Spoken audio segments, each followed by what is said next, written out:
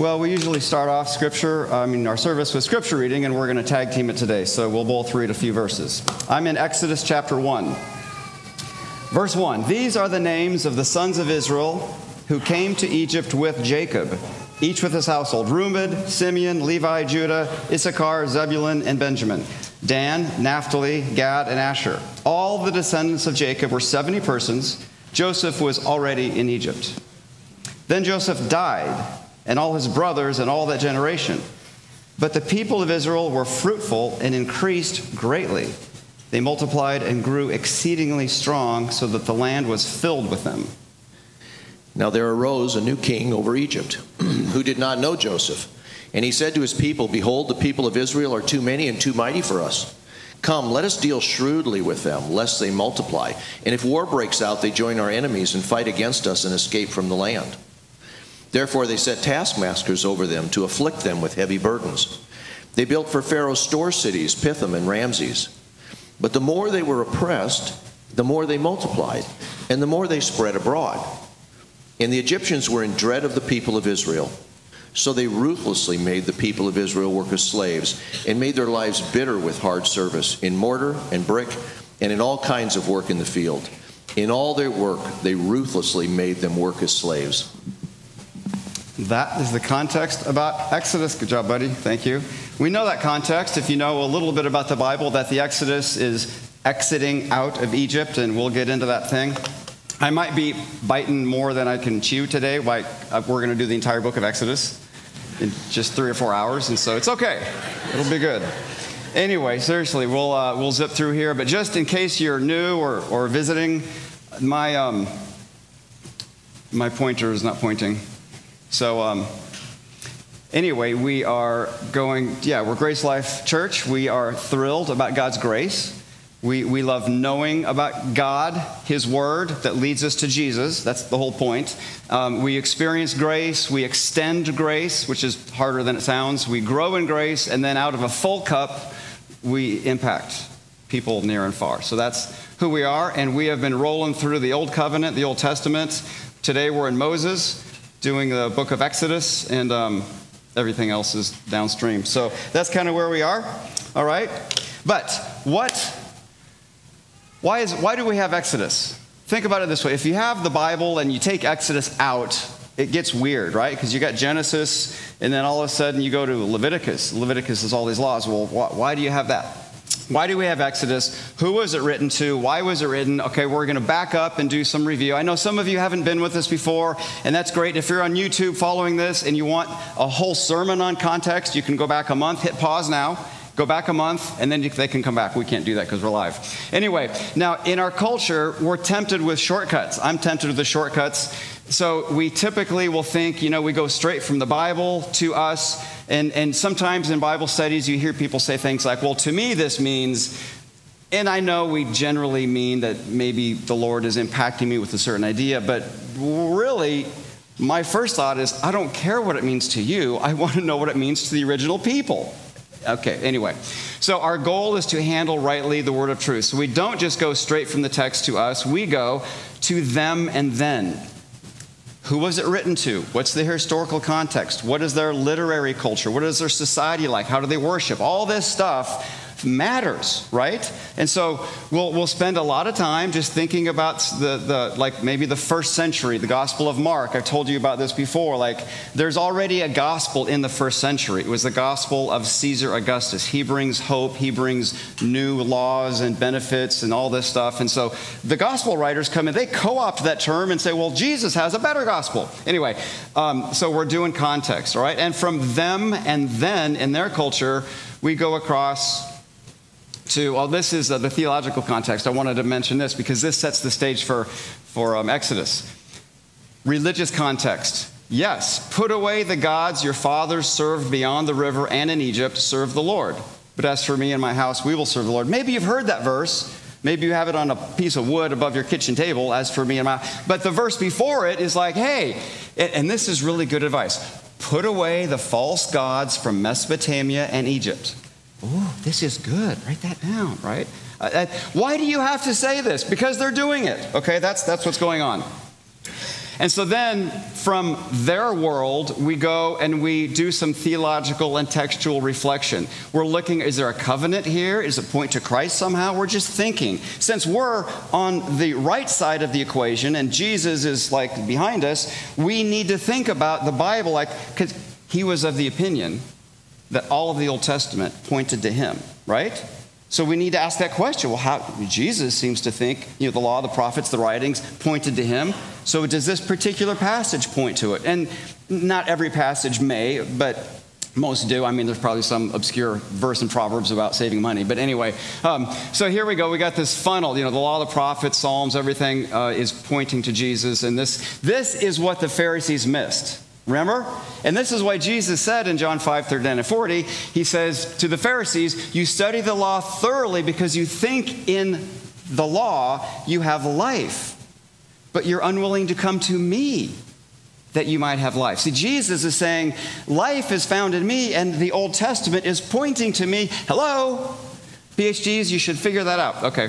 And so after that, then we go down here to us. Finally, after we study their world, we think about covenants to Christ, we come down to us today, and that's the whole circle. So that is kind of where we're going, and that's what we're going. So I have a question for you. It's gonna bend your mind. Maybe this is your homework assignment over lunch today.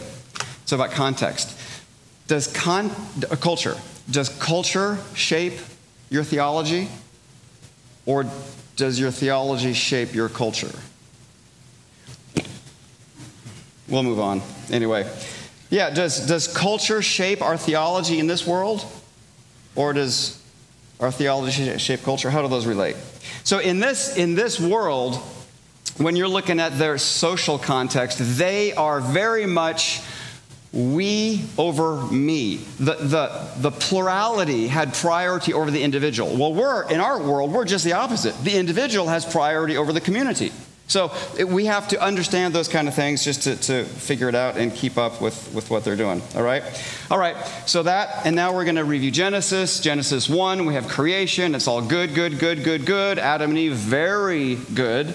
And then Adam and Eve are working on that energizing cycle of love and respect. They're working, they're worshiping, and then one day Adam goes passive, and his silence brings chaos back into creation. So order and beauty now are death and disaster because he didn't speak up when he should have. Remember, God spoke up and created order out of chaos. Formless and void goes to formed and full by God speaking. And so Adam names the animals, and you have order, and his silence pulls chaos back into creation. And we know this is bad because when God shows up and says, Adam, what's up? How come you're hiding? He says, that woman that you gave me. And right away, something's gone terribly wrong. And we're all too familiar with shame and blame. That's the world we live in. And so then, Genesis 6, before the flood, you have these words, the Lord saw the wickedness of man was great on the earth. Every intention of the thoughts of his heart was only evil continually. So we get the picture, and it's corrupt, filled with violence, murder, and God wipes out everyone on the earth except Noah and his family because he was righteous in his culture, it says. And he put a sign of the covenant, and the sign is in the sky. And remember, I'll get into this later, but in this world between a God or an overlord and a servant, if you're a servant and you want to be protected by the overlord, if you can't produce the sign of the covenant, you got no protection. You got no benefits. So God is like, listen, I'm going to do something here that you cannot lose the sign of this covenant. It's going to be stuck in the sky after every time it rains, okay? Anyway, that's what's going on with that. So God is seen as a compassionate, moving towards mankind, helping them thrive. And then we get to Genesis 12, and here's Genesis 12. This is the foundation of the Abrahamic covenant. I've got some key words highlighted there. But God said to Abram, go from your country, your kindred, to your father's house, to a land I will show you. I will make for you a great nation. I will bless you, make your name great. You will be a blessing. I will bless those who bless you, and him who dishonors you, I will curse. In you, all the families, plural, families. That word right there, all of a sudden, we're reading that, we're like, wait a minute. Is he concerned about more than just the Jews? And the answer is yes. Okay? But if you're alive at Genesis 12, it's just kind of a vague, neat idea, but we get the whole deal. And so here's a picture about the same thing. This is the Abrahamic covenant, land, offspring, blessing. And I said it before, I'll keep saying it, that if you're in Genesis 13 or any passage downstream, that has something to do with this, okay? Because this is the map that the rest of Scripture flows. We have to get Israel to be a land because we need a Messiah to bless the nations. So that's kind of where everything's going, all right? So here we go. What's your final answer? Who is God? Who are you? What does that have to do with how you worship? These are profound questions. Or as one movie said, Jim, these are not robot questions. These are profound questions, okay? So we need to think about this. Like, how do you understand who you are? How do you understand who God is? And what does that mean about how we worship? Are the gods we worship good? Do they give us life, or do they enslave us, shame us, and tear us down? Key questions, all right? So, the Bible starts with God and male and female in unity, working and worshiping. The Bible ends in Revelation 21 with God, with male and female working and worshiping. But we're in the middle. The covenant's been broken by sin, and we have all kinds of tensions and brokenness, and much, if not most, in our world is not the way it should be. And if you think about the impacts of sin, it can get kind of depressing. So we don't focus on the sin, we focus on Jesus and the hope we have in him. So God reaches out because we're in the middle of broken covenants, and he establishes covenants with Noah, with Abraham, and covenants are the doorways of reconciliation, and this is how God is moving forward here, okay? So these are the key questions that Genesis and Exodus clear up. Who is God? Now, think about this. I don't have time to go back in this again. If you're watching on YouTube, hit pause. You go back to see that whole sermon on context, because I lay out the Mesopotamian story of creation between Apsu and Tiamat and mixing blood, and they're angry at everybody. There's fighting, and mankind is so noisy they just want to kill them. And it's not an encouraging story if this is your heritage as humanity, right? And so that's the story that Israel understands. Joshua 24 said they're worshiping gods from Mesopotamia. They're trapped in the fear of Tiamat and Apsu and hundreds of other gods. And remember, anytime you have a plurality of gods, you always have fear and insecurity, because you never know which god you offended, or you don't know what to do. We have one God who has revealed himself, and he's good, and he continues to reveal himself. He goes over the top to initiate and communicate and relate. So, most of the story of Genesis, starting in Genesis 12, happens, now Ur is up here, don't have time to redo that, but so Abraham goes from Padam Aram all the way down here to Egypt. Now, up in Ur, there is theology. It's bad theology, okay? It's all the crazy stuff. And down here in Egypt, there's theology in Egypt. It's bad theology, and they soak it up like a dry sponge. 400 years of that. And they come out. And Genesis and Exodus are answering their questions. They're confused.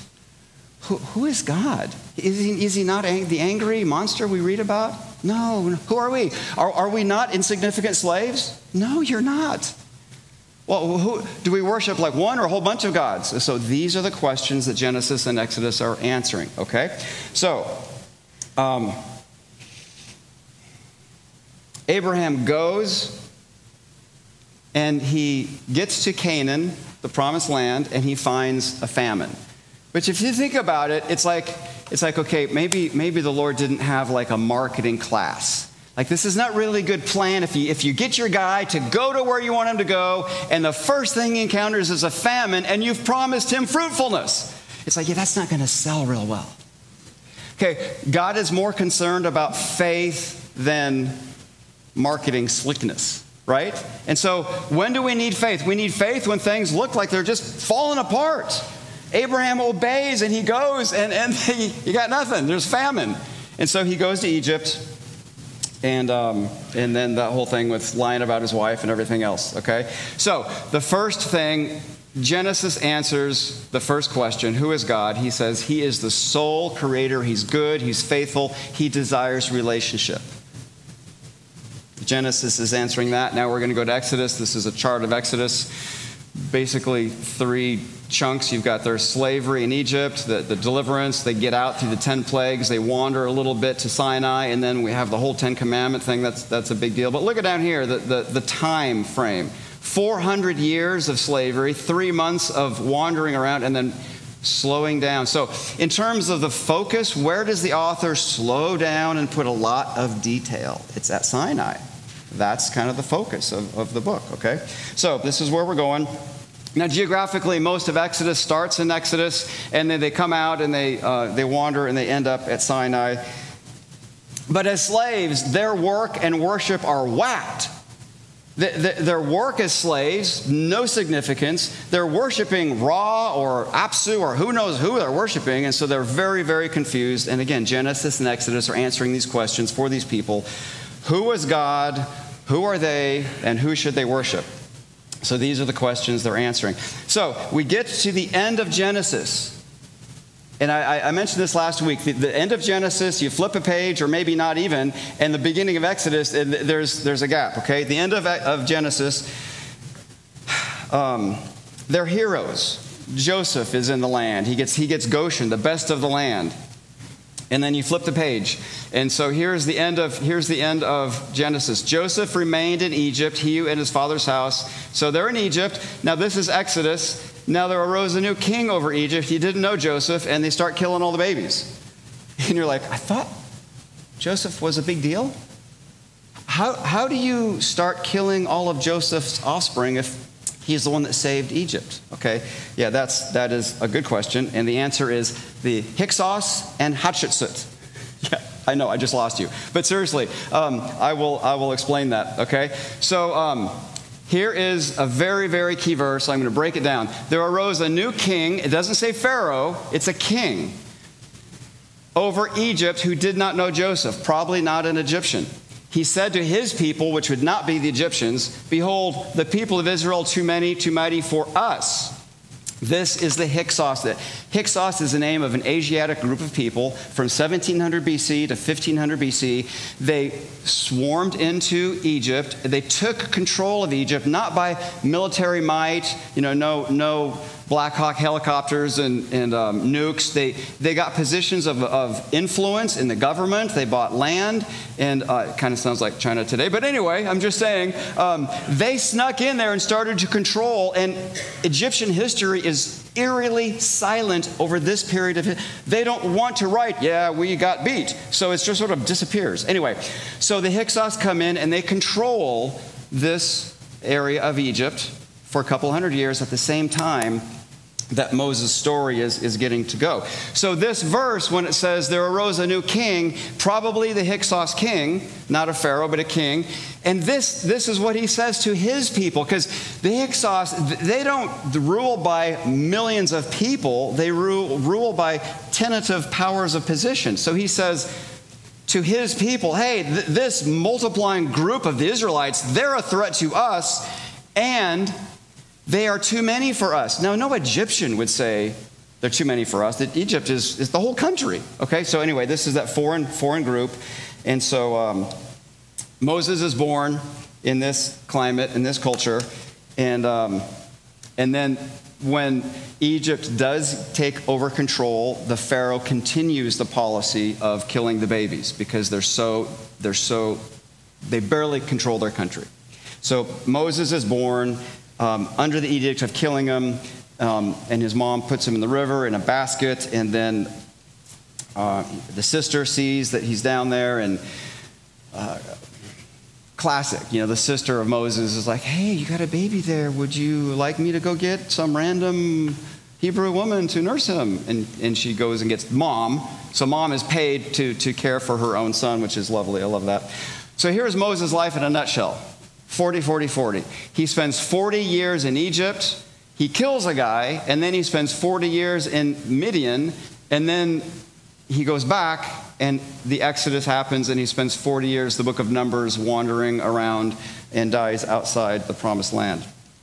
So let's go back here. This is the first 40 years of his life. So, and I said, now you understand the Hyksos, that group of Asiatic people that came in and kind of controlled the land. There's this other word that you need to know, and it's a woman's name. Her name is Hatshepsut. Now, I know some young families here, you might be expecting a baby, and I would recommend the name Hatshepsut. It's wonderful. No one else will have it. And she was the Pharaoh of Egypt. And so the question is like, well, it says Pharaoh's daughter went down and found him and adopted him. And if you dig into this, and I could go on for 3 hours on this, and I used to when I taught college, but Hatshepsut's family structure, her brothers and sisters died. She was the royal family, so her brother that was going to be Pharaoh, he died. So she's the only one, and she has a daughter, and the daughter dies, and there is no heir to the throne of Egypt. It's possible, historians argue, that Hatshepsut adopted Moses to be and train him as the next Pharaoh. Okay? So maybe that's going on. But meanwhile, so the first 12 years of his life, he is in line to be the next Pharaoh of Egypt. But when he's 12, there's a baby born down the corridor who starts crying, and that's a royal bloodline baby whose name is Thutmose III. And all of a sudden, Moses' existence turns into a giant question mark. I don't really belong here. I'm no longer in line for the throne. I'm not even an Egyptian. And as he goes to visit his Israelite brothers, and he doesn't fit with them. It's like, dude, you grew up in the palace. You're driving a Ferrari, for crying out loud. You can't relate to us. So he doesn't belong with the Israelites. He doesn't belong with the Egyptians. And that typifies Moses' entire existence. He is the most lonely figure in all of Scripture, if you ask me. Okay? He's alone all the time. Well, he kills an Egyptian. In Acts 7, here's Luke's summary of that. When he's 40 years old, it came into his heart to visit his brothers, the Israelites who were enslaved. Seeing one of them being wronged, he defended the oppressed man by avenging him and striking down the Egyptian. So he kills an Egyptian. This next verse is classic. This is Acts 7:25. He supposed that his brothers would understand that God was giving them salvation by his hand, but they did not understand. Whoops. He killed a guy. He's like, hey, woo, let's go. They're like, well, what are you doing? You know what I mean? He's like, dead guy, they're not with me. So he runs away. Awkward, right?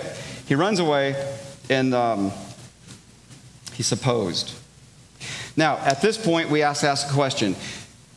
If he's been raised in the Egyptian palace, trained, Acts 7:25 says he received the best education Egypt had to offer. It says he was a man powerful in words and deeds. Remember that when you start reading about, I stutter. Okay, remember that. So when Moses, if he's going to come back to Egypt, how will the local media view his return to Egypt? Someone who's been trained possibly to be the next Pharaoh, somebody who has political connections, somebody who in the vacuum of leadership could start a military coup. He's already killed one guy. So if Moses goes back to Egypt, it's not just uncomfortable. He's like, I'm a target.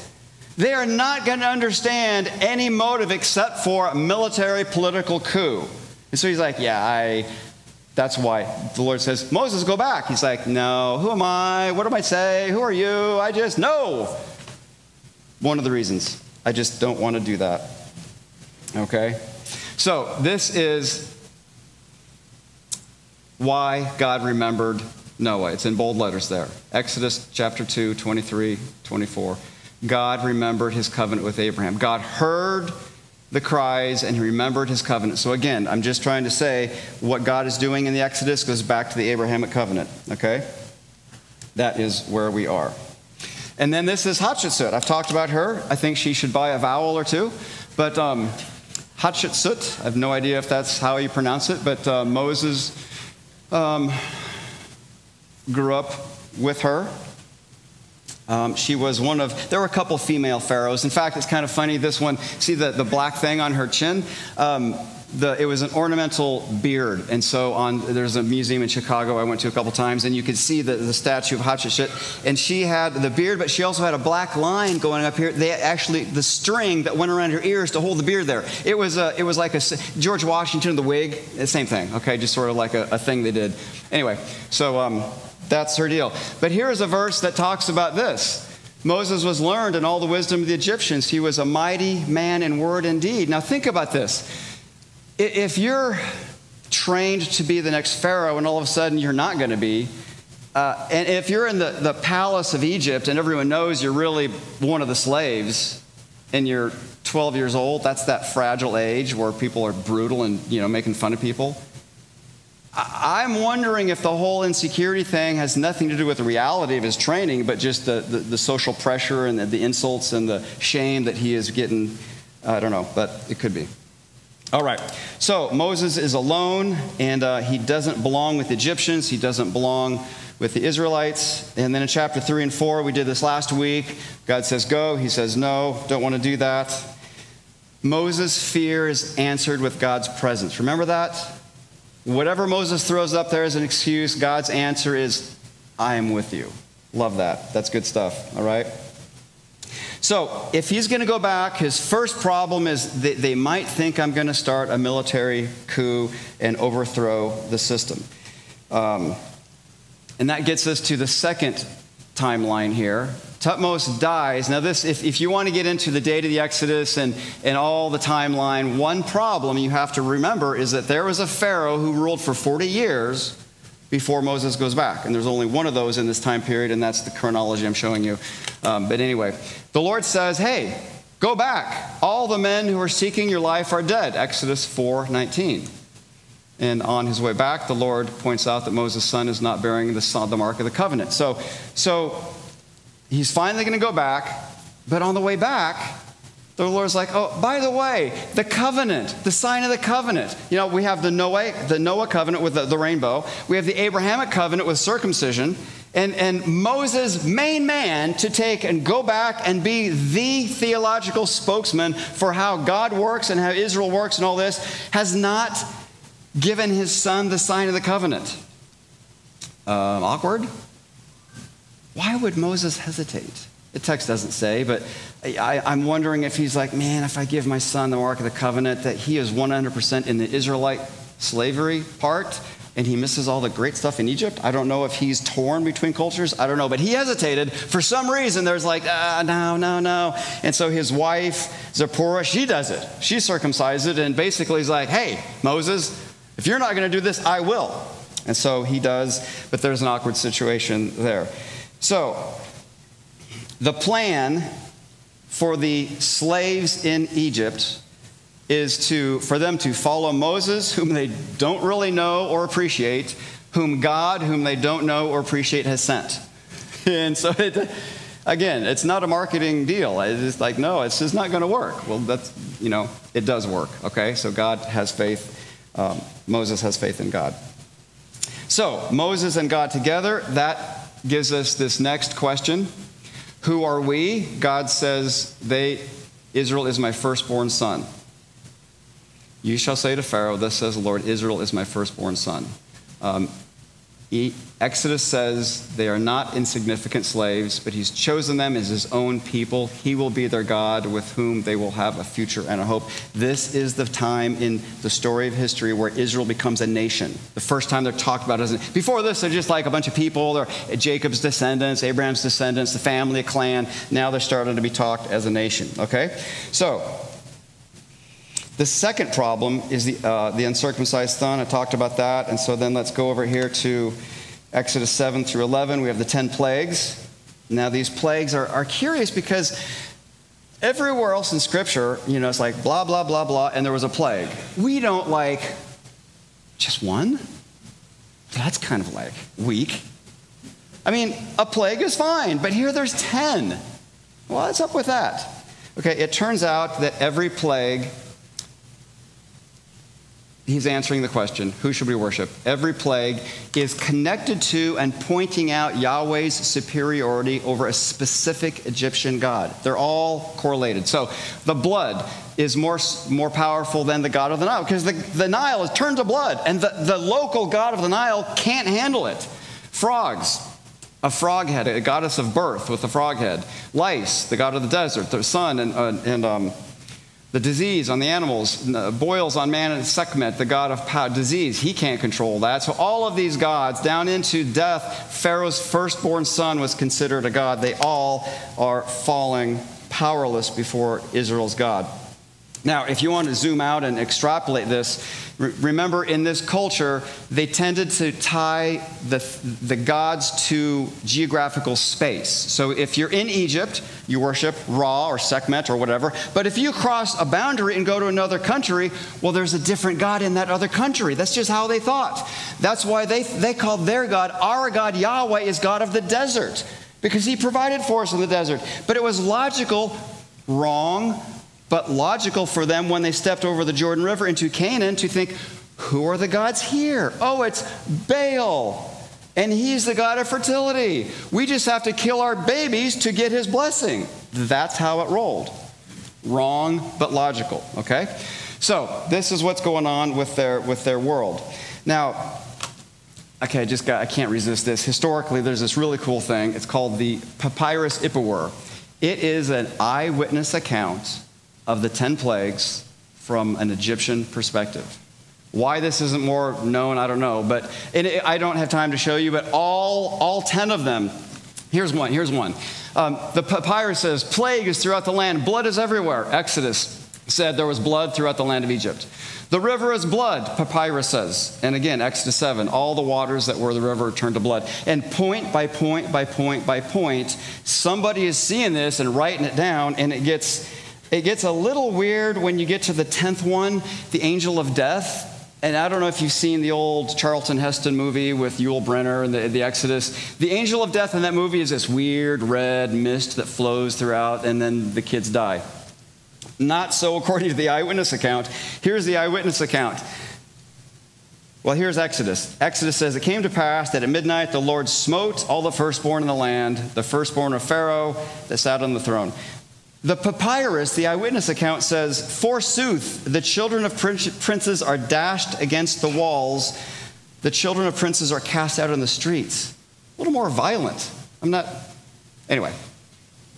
For what it's worth category, okay? So the 10 plagues are answering the question, who should we worship? You should worship Yahweh because he's more powerful than any other god. And they were supposed to do this. They were supposed to take that lesson and take it with them in their back pocket as they went to any other nation, thinking Yahweh is more powerful than Moab's god Shamash, or Canaanite's god Baal, or any other god. But they didn't quite connect that, okay? So that's what they're supposed to do.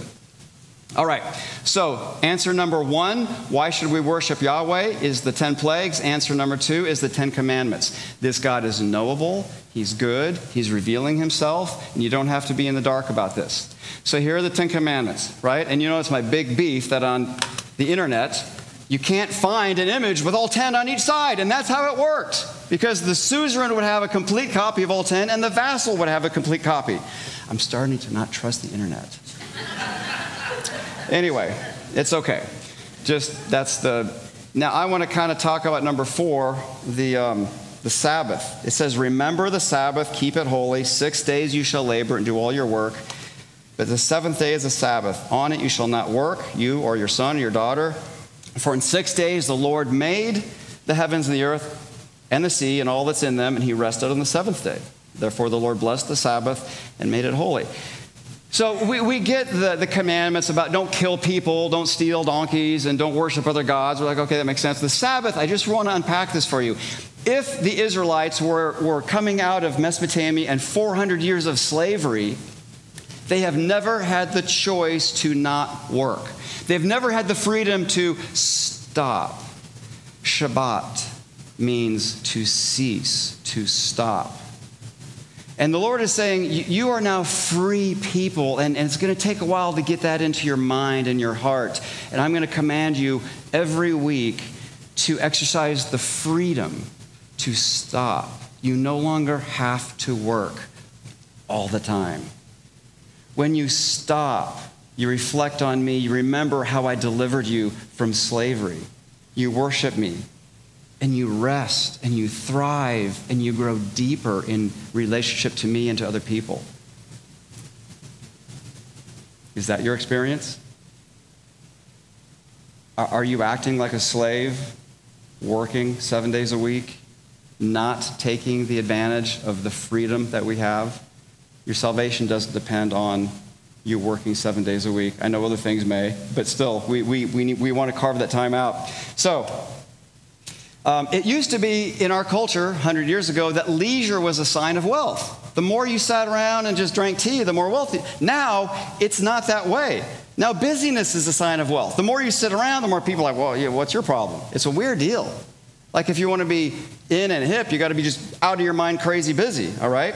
The Sabbath, the 10 Commandments, the verbiage for number 4 takes 31% of the words of the 10 Commandments. 31% to explain what's going on here. I think that's interesting, all right?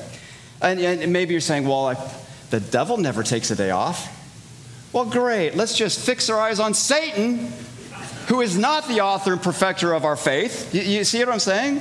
And besides, he loses. So there was a time in history where they took the 7-day week and they messed with it, and they made a 10-day week with 1-day weekend. It was during the French Revolution. It's nuts. Productivity, they did it for more productivity, plummeted, suicides go up, and the whole thing was just a nightmare. So anyway, that doesn't work. We are kind of hardwired for some kind of rest and rhythm like that, all right? All right, anyway, so Shabbat, Sabbath, means to stop, and also in Isaiah 53, it talks about how there's delight associated with Isaiah 58, because you're looking at what you say. Sabbath is also connected to delight. All right, so they're coming out of Egypt, they've been slaves, they're now free to not work all the time, and that is new for them. So then they build the tabernacle. And the tabernacle means dwelling place. And in John chapter 1, verse 14, the word became flesh and dwelt. That word is tabernacled. Jesus tabernacled among us. So if you're a Jew, you're like, you're connecting the tabernacle, God's presence, with Jesus, God's presence. And yes, that is an obvious answer to that. All right. So, why should they worship God? Who is God? He's the creator. He's good. He wants to know you. He wants to be known. Who are we? You're not insignificant slaves. You're freed from slavery. Remember that every seventh day, all right, the Sabbath. And who should we worship? You should worship one God and one God only. And here is later on in the book of Joshua, he lists a bunch of verbs that God did for them, and this is the basis for them to worship. He brought you out of Egypt. He brought you across the sea, through the wilderness. He delivered you from the Amorites, from Moab, conquered Jericho, conquered the Amorites, the Perizzites, all the ites, right? And therefore, now obey the Lord and worship him, because this is all he's done for you. So that brings us to that point of worship is a response. If you are oblivious to what God has done for you, you're in a difficult spot.